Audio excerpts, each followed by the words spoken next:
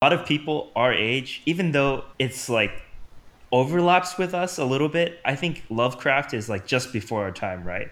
It Like, was like, yeah, I yeah. mean, he wrote in the like the 1910s to like the 1930s, and he would Uh-huh. he would like sell his works to like. Hi, welcome to the I Lost My Topic podcast, where we discuss trends in technology, life lessons, and any other random topic that comes up. To learn more or to get in touch, go to michaelclu.com/lostmytopic.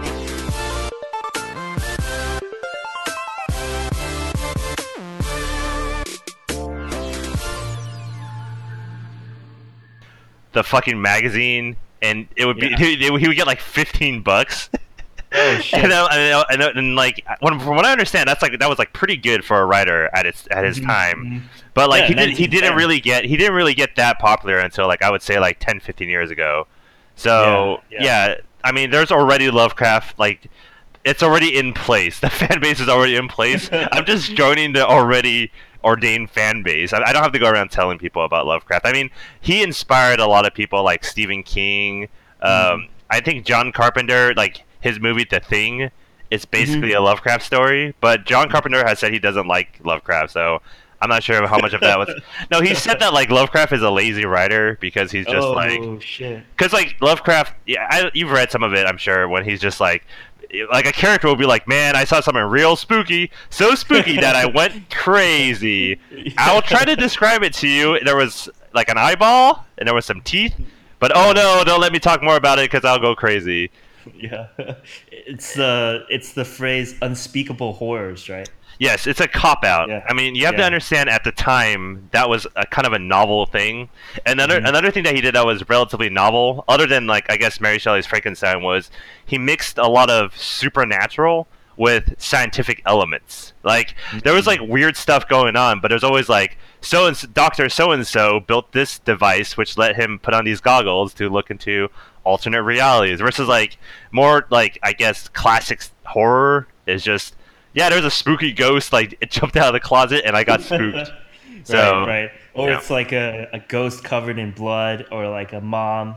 It was always like very based in reality sure. up to that point. Like it was always based on like families or like the church, maybe like solid concepts that we knew about. But I feel like Lovecraft was the first time that it went into like almost like an alien type of horror. It's definitely alien. Like if you see a Mhm. zombie, it's like that's just a dude. It's just a guy. Like a vampire is it's still just a guy. You know, like he likes to suck blood. Like I like to eat food. It's understandable. But one thing I've been Yeah. thinking about lately is how like the reason why certain like classic horror is very popular, and it's Hmm. because they are oftentimes reflections of what we're afraid of. Like a vampire, he's like Count Dracula. He's not just a homeless man; he's a count. Like he's in a position of Mm. authority, you know. And like we talk about how like CEOs or like politicians or like all these members of authority are essentially like sucking the lifeblood out of like the populace, which is what Count Dracula does. And I Hmm. legitimately think part of the reason why he's popular is because even though it's fantastical and it's ridiculous, it Hmm. still is like something that we think about, like either subconsciously or not. Like Frankenstein is more like, Frankenstein kind of parallels with Lovecraft in a bit because it's like, has science gone too far or Hmm. something like that. But yeah, no, Lovecraft is. It's like Lovecraft prides himself, at least later on in his life, on being so alien that you don't Hmm. have a human analog. You know, Mm. like it's like what is this? Like it's like Cthulhu is like a half man, half dragon, Well, half octopus. he's basically the Hindu elephant god, right? Ganeshan.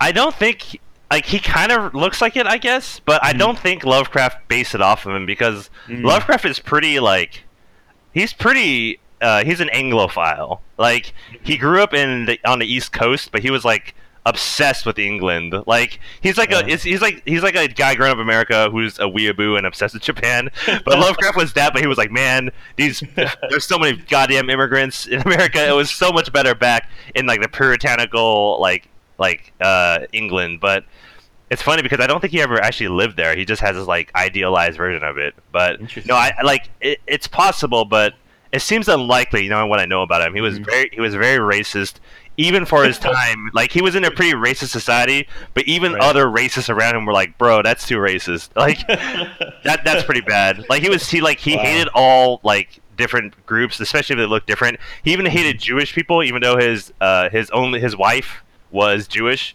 So his wife would say to him like, "You know I'm Jewish, right?" Like, I don't know if you were aware of this, but like he'll go on some rant about how like the Jews are doing so and so, and she's like, I'm Jewish, like, by the way. But this is awkward. Yeah, she's just like trying not to pay too much attention to him. Yeah, most definitely. Yeah, it's by the way, did you ever see? So when you mentioned the vampires being counts. Did you ever see there was a Cracked article about that? Cracked.com. I don't know if I heard that from a Cracked article. I think I watched a video when a guy talked about it. So Cracked.com had an article like many, many years ago, back in 2008, I think, which is 10 years ago. Kevin. Jesus Christ. Back when we were in college. Back when I was so excited about the future. Aww. Yeah. But they said that actually there was a trend with political parties and what types of movies were popular at the time. So whenever whenever the Democrats were in power, or like whenever they ran the political scene, then vampire movies would come out because they perceived Democrats as like sucking the lifeblood out of the nation, right? Right. And then Republicans would be like the opposite. So when Republicans were in power, you'd bring out zombie movies, and because they're like stolid and unwilling to change. And this guy like went back through all the presidencies in like the last 10 years, and he lined it up to the popular movies that came out during that period, like Shaun of the Dead or like Van Helsing and stuff like that. That's crazy. I wasn't aware of that.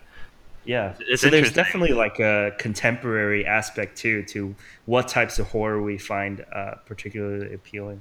I don't think the average person really like. I don't think about it. Like, if I watch a vampire movie, I'm like, oh, that's because those damn liberals are in charge. Like, I don't think the average person has that really strange logic in their head. Like, yeah, probably not. I mean, it's correct. It was like part satire.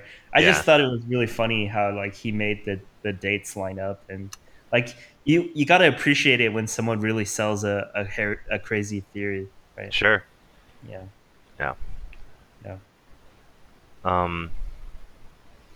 Yeah. So Lovecraft, like, I mean, he's written a lot of stuff, but like I've either read it all of it myself, or I've listened to another podcast where they go through it. But like the podcast that I listen to is called the H.P. Lovecraft Literary Podcast, or Podcraft or something.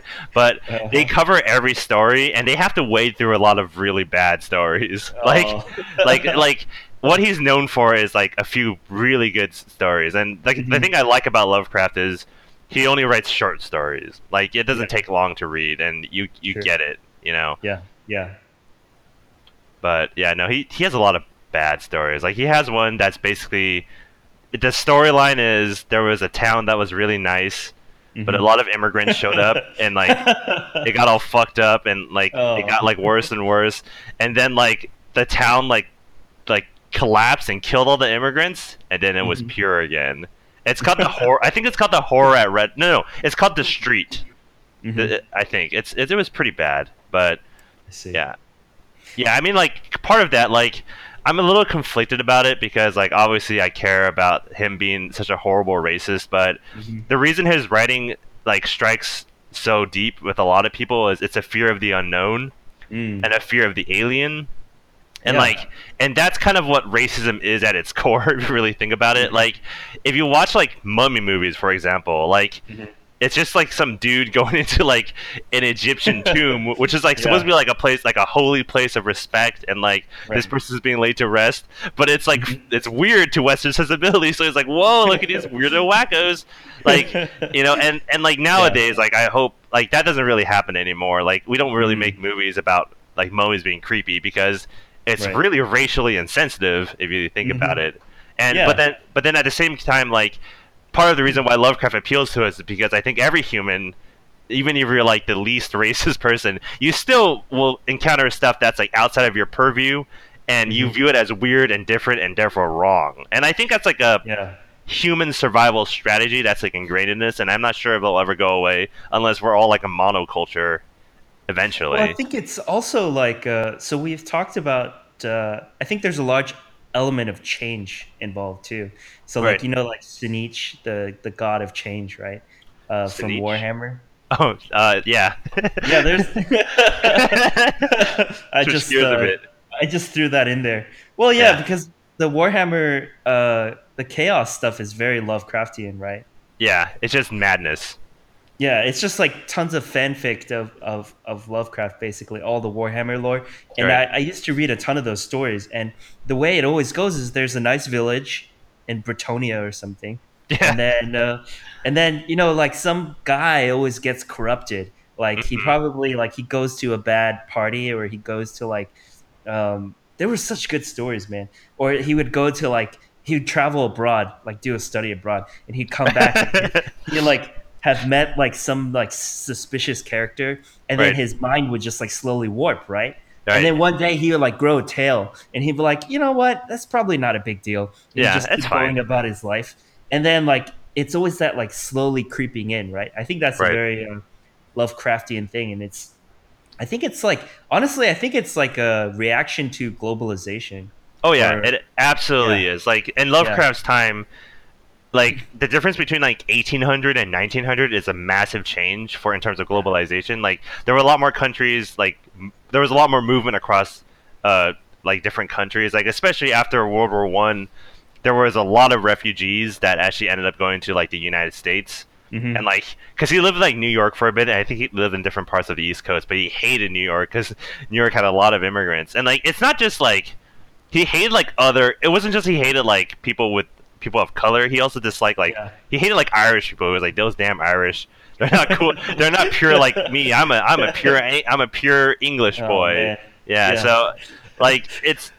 I think that's part of it too. I mean, like Mhm. he was a very sickly child and an adult actually, but he like I think a lot of that comes out in his writing. Like he has this one story about not being able to like go to war because the character is too weak, or like he's Mhm. not weak strong enough to like defend the walls. And like if you look at when that's written, that's right when World War One started, and he felt Mhm. like he failed because he wasn't strong enough to Mm. attend, even though it's much better that he didn't. I think.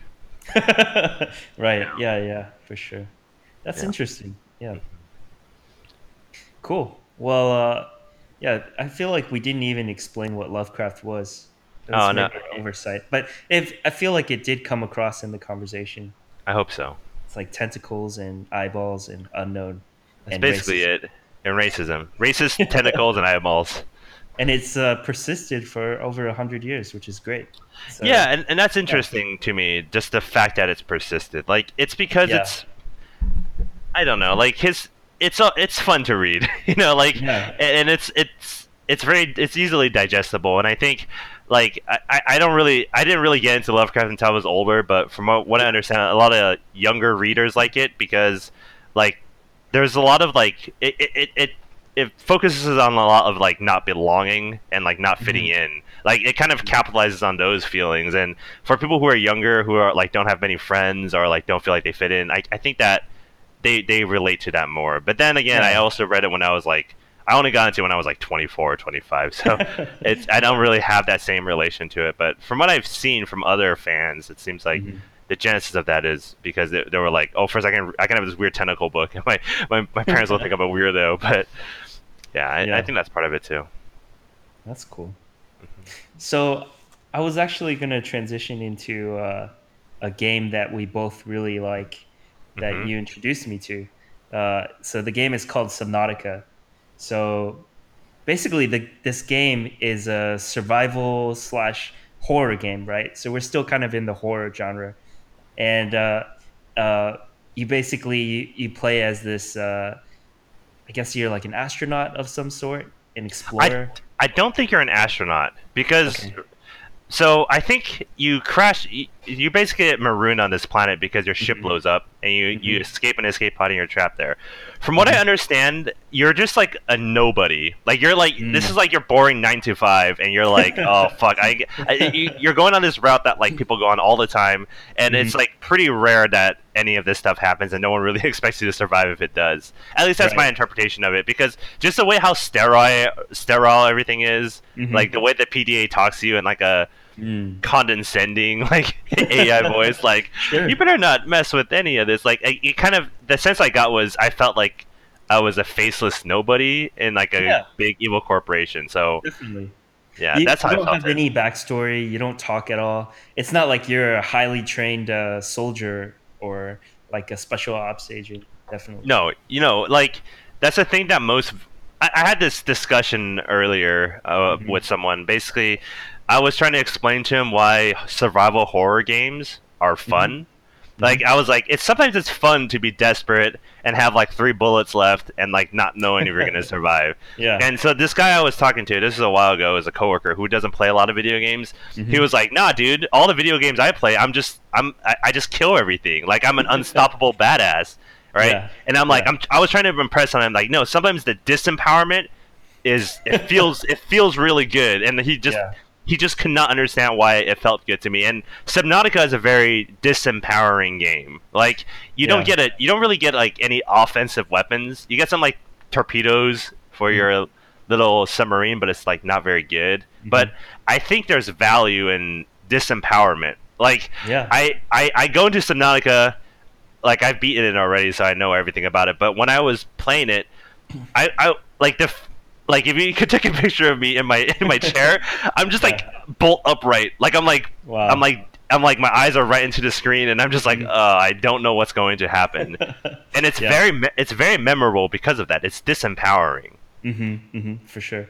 We should also mention that you are a games reviewer, so you've already played like tons and tons of games with a very analytical bent to your mind. But this game still impressed you.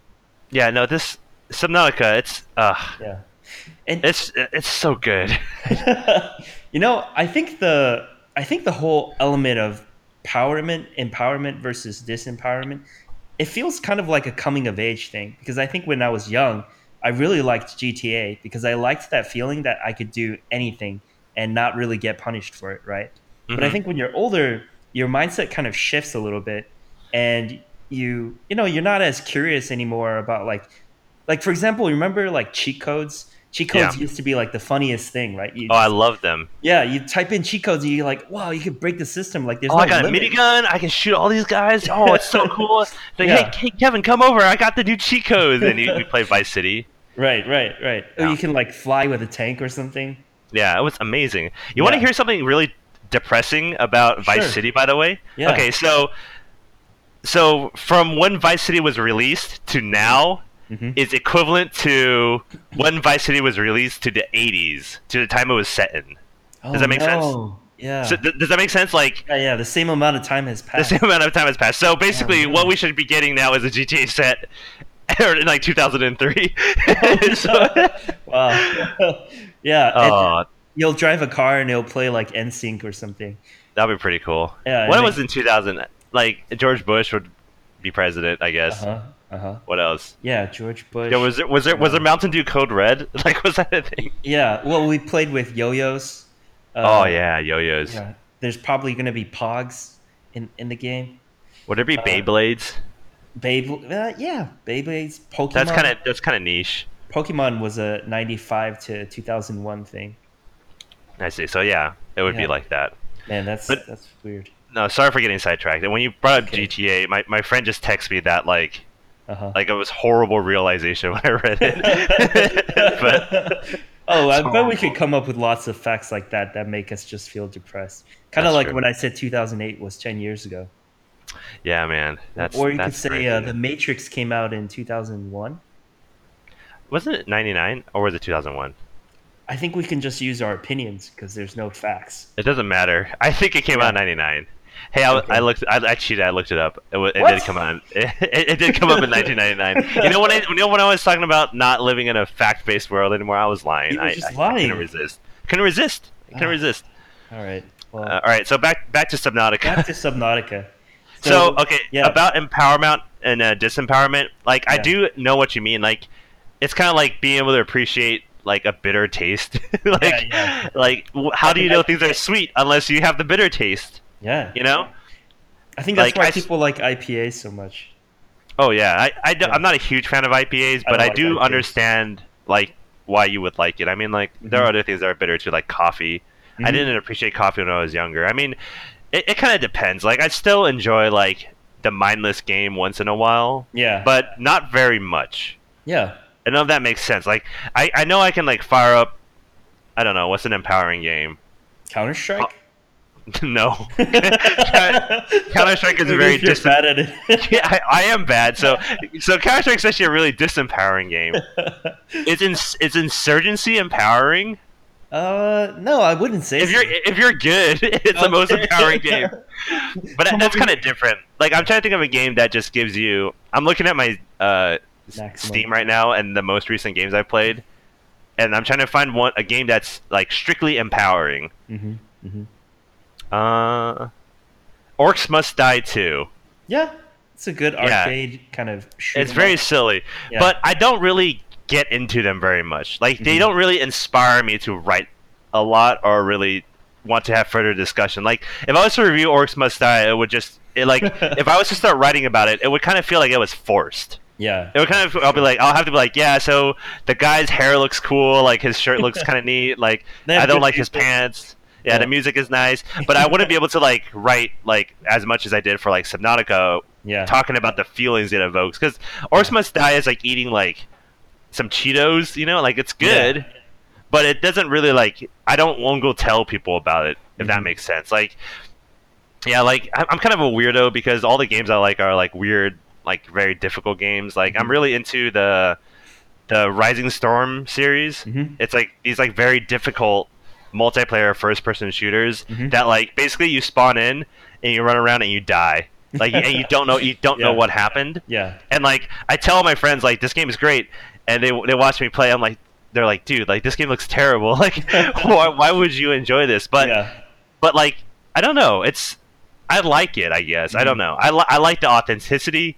I like the fact that you could turn the tide if you get lucky or if you're smart. I like the fact that like they did a ton of research into the game. Like so Rising Storm 2, this is kind of a side note, but like in Rising Storm 2, that's set during the Vietnam War, right? Yeah. So all the American soldiers were using the M16A1, which is their standard rifle. And if you play the game, each rifle has 18 rounds in it. And so I thought at the time they were using 20 round box magazines. Okay. And I'm like, why do they only have 18?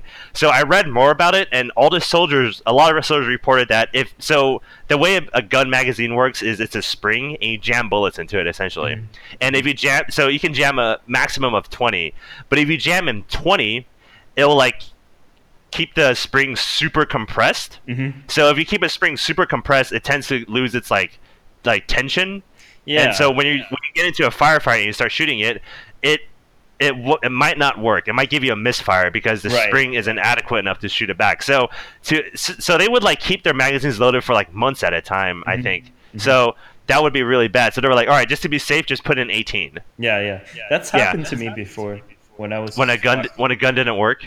No, we put too many bullets inside, and the bullets kind of crowd each other, and they don't pop up into the mechanism properly.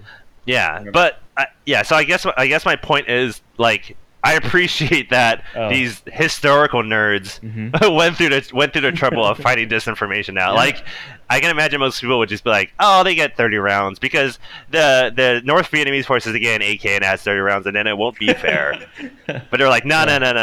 You're an American grunt. You have an M16A1. You got 18 rounds." Yeah. That's appreciate the touch of realism, I guess. I guess I'm getting sidetracked from Subnautica, right? But I'm still trying to explain why I like the disempowerment more, and part of the reason why I like Subnautica so much is because of that disempowering feeling. Because there is some guidance. Would you agree? Like there is some stuff telling you like what to do, and where to go. But mostly you have to figure it out because you have. So I feel like the way the game guides you is through necessity. So like Yeah. you start seeing your hunger and thirst go down immediately. That's the first thing you notice, right? But Right. actually, I guess the first thing you notice is your oxygen goes out really quickly. So you immediately realize, like, okay, whatever I'm going to do, it has to be close by. I can't go too far. And then your food and thirst start going down, and you're like, well, what do I do for that? So your Can I first, eat these mushrooms? yeah.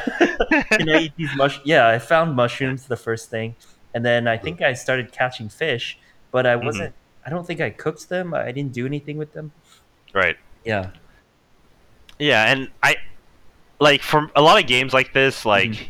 even Minecraft. I don't know if you ever played Minecraft. I have. Yeah. Yeah, so when I played Minecraft, I had to like when I first started playing back in like 2012, like I had to look up how to do things. Mm-hmm. Like, cause it was kind of intuitive, like, oh, you draw out the shape of what you want to craft, but Right. I didn't have to do this for Subnautica at all. I didn't have to look up anything, Mm-hmm. and I think that's pretty great because it's a pretty complicated game, and there's a lot of things that you can do. Yeah. But it kind of just, I don't know, it just kind of feels right, Mhm. you know. Mhm. I guess something I didn't like about it was, I don't know if you got to the part where you had to scan blueprints. Yeah, I did. That was That very could be kinda- frustrating. That could be very frustrating. Yeah. I'm not sure. I kind of like the idea of it, but it is frustrating when I'm like, why can't I build an upgrade console? Like, I have 99.9% of everything. Like, I could probably figure it out, but I think that was the yeah. closest they got to like introducing a grind, because you had to go around and just search. Like you're basically panning for gold. What? Did you finish with Subnautica? No, I didn't. Okay, this is a semi spoiler, but there is a pretty hefty grind, like Oh. right before the end. To get the thing. So to get you have to do a thing, Okay. and to do the thing, you need a bunch of things that are kind of all over the place. Oh man. Yeah, it's not that bad, but it was kind of like, it's like the storyline gets ramped up to a point, and you're like, oh yeah, all this cool stuff's happening, and then someone says, hey, do this, and I'm like, ugh, Oh. that doesn't seem very heroic. Yeah. But no, I enjoyed it. I mean, the thing about Subnautica is I kind of got a vague environmental, like pro environmentalist like Oh yeah. kind of message in it. It's kind of it's subtle, but it kind of feels like if you just go around grabbing fish, Yeah. like just grab them willy nilly, you actually deplete it. Like you'll go out and you'll see less fish. Yeah. It's sense. not infinity fish. It's not infinity resources. Sure. You know? Yeah. And it's upsetting because like in the back of my mind I'm like, this is really like if I build something I'm like I'm never getting that back. Yeah. Right? Yeah. But like after finishing the game I like that. I like the idea that like just this is like such a beautiful alien ecosystem, and just me being here I'm already depleting it like Yeah, I mean, of what it needs. And even the way you enter the planet is very disruptive. You just crash there with your giant radioactive ship, and it kills like everything in its zone, and then it radioactives the water, and it's awful. Yeah, you're definitely making the planet worse when you land. Yeah. So another thing I really liked about the game, and I also like this about Minecraft too. So this is actually, like you have that aha moment for games. For me, the click for both of the games was like the different biomes, right? And the biomes didn't come in like any particular order. It wasn't like, okay, go through the ice biome and then you'll reach the sand biome and then you'll reach the fire biome.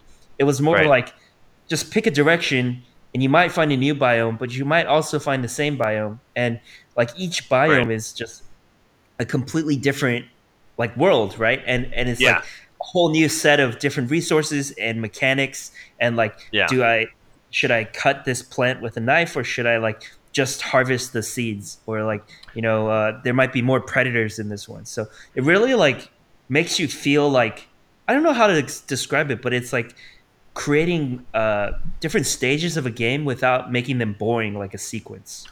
It's almost like a level. Right? Yeah. Like it's like a traditional video game has level 1, 2, 3, the ice level. It feels like that in Subnautica, and what I like about the game a lot. I don't think I even covered this in my review, but I like the idea that like when I entered a new biome, I had a pretty good idea like within like 5 seconds of what to expect. Like I'm like, is this a bad place? Is this a happy place? Is this like, and it's a combination of like, it's like how it looks like. Like does being here make me want to die, or like, and it's also Yeah. the musical cues. Like Right. the music does a really good job of making you feel Yeah, it does. relaxed, Yeah. happy. Like it doesn't necessarily have to do with how deep or how shallow you are. Like Mhm. some areas that are shallow are really dangerous areas, but like it's a combination of that and also like the sound in general. Like all the animals make a sound, like a unique sound. I don't know if you've noticed. Like Yeah. every animal has a like, and it's not really intuitive. Mhm. Other than a couple, you're like, okay, that's I don't mess with that guy. But Yeah, that's- but like I remember in the very beginning there were those manatee things with Uh-huh. the big green butts. Yeah, yeah. And they flop float around their gas. Yeah. They scared the shit out of Yeah, me. yeah. like I'm like, oh my god, what is this? And I like, but now like they make this weird like kind of laughing sound, Mhm, like a, mhm. sound. And like now when I hear that, I'm like, oh, he's just a bro. Yeah, yeah. You know, yeah. and that kind of training, like Mhm. there's no like PDA that comes up and says, hey, this is a friend. It's not that you Right. don't have a Pokédex that Right. comes out. I mean, you can scan them, Mhm. but you also figure out like it kind of immerses you by making like teaching you, since your character doesn't know that Right. this guy is a good guy and he probably won't mess with you. Yeah, and then later, like pretty much every species you encounter is somewhat deadly, but there's like different levels of deadliness, right? Right. Like the giant eel things in the mushroom cave, they're like definitely deadly, but they're not like Yeah. terrifying deadly. They're just they're just there. And The crab squid. no, like the ones that pop out of the mushrooms, Oh, they're not called crab squid. the electric No, okay, eels. they're- I think they're like I'm thinking about electric something. I'm eels. thinking about something else. Yeah, there's I'm thinking giant about something electric else. eels. Which side note, did you ever play Majora's Mask? Yes, I did. So there's a part in Majora's Mask where you're the fish and you have to dive into that eel hole. Do you remember that part? Is that the third temple? Yeah. Well, it's not a temple. It's just a part of the Zora world. Like you have to go swimming and there's like a chest in the middle of a giant hole. And as you swim down the hole, like these giant eels come out and try to eat you. I haven't played Majora's Mask in a very long time, Okay. but that does sound very similar to what. Man, that Happens. that experience was like the most terrifying experience of my young gamer life. Just having to swim deep into the hole.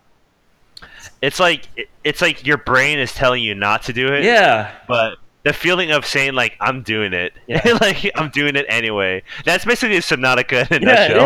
Like is. it's like no, you can just hang out and just eat this forever. Yeah. And like you'll eventually Yeah. die of old age Yeah. or you run out of food, but it's okay. But no, you're like no, I'm doing it. Yeah. Yeah. And that is very empowering. Even though it's disempowering, it's empowering to finally get over it. So yeah, this thing you're talking about, they're called crab snakes, not Okay. crab squid. You look it up. I did look it up. Okay, that's good. You're that guy from like the Joe Rogan Experience who looks things up. Do you know that guy? I do know Joe Rogan. Yeah, I am that guy. That's You're me. that guy. Oh, okay, I looked it up too. Wow, they look like eels, but they're called crab snakes. I guess guess so. eels look like snakes. Oh, the jelly shroom cave. Yeah. What was the point of this place? You go in there to get lithium, Oh, and they also have some recipes, some blueprints. There's that abandoned habitat. That's like the Right. first time you find like a big juicy habitat full of blueprints. I got a lot of Have- furniture from there. have you been following the new expansion they're working on at all? Well, I followed it on your Facebook, but no, otherwise no. That's all I know. Oh, okay. But basically, it's going to be set in an Arctic biome, which Nice. I'm pretty excited about. Yeah. I foresee like in Subnautica, if you're about to drown, you can always just usually you can always just swim straight up, Right, and you right, can find right. air. But like the Arctic biome has the classic fear of you're trapped underneath the sea ice and you can't get to oxygen, which is Yeah. great. I like that. That sounds Even that more sounds like- claustrophobia. I like the this sounds terrifying. It sounds great. Yeah. It sounds Yeah. perfect, but I'm pretty excited about it. Yeah, I think it's interesting because like humans are just uniquely unadapted for water, right? We do really badly in water. Any closing thoughts that you'd like to share? Or- So if anybody, yeah, you don't have well, to share. we talked Yeah. about Lovecraft and Subnautica, and those are both things I really like. I'd recommend if you have any interest in Lovecraft to either look up some of his stories online. They're usually for free because the interesting thing about Lovecraft is he didn't really want any royalties from his work after he died. Like he wanted. That's why you can make a Lovecraft story yourself and you won't get sued. Like no one really owns it, so you can look it up for free. And also, into video games, you should absolutely play Subnautica because if you haven't, you're stupid. I think you would agree with that too, though. I would agree. That's Yeah. basically I it. think everyone should try it.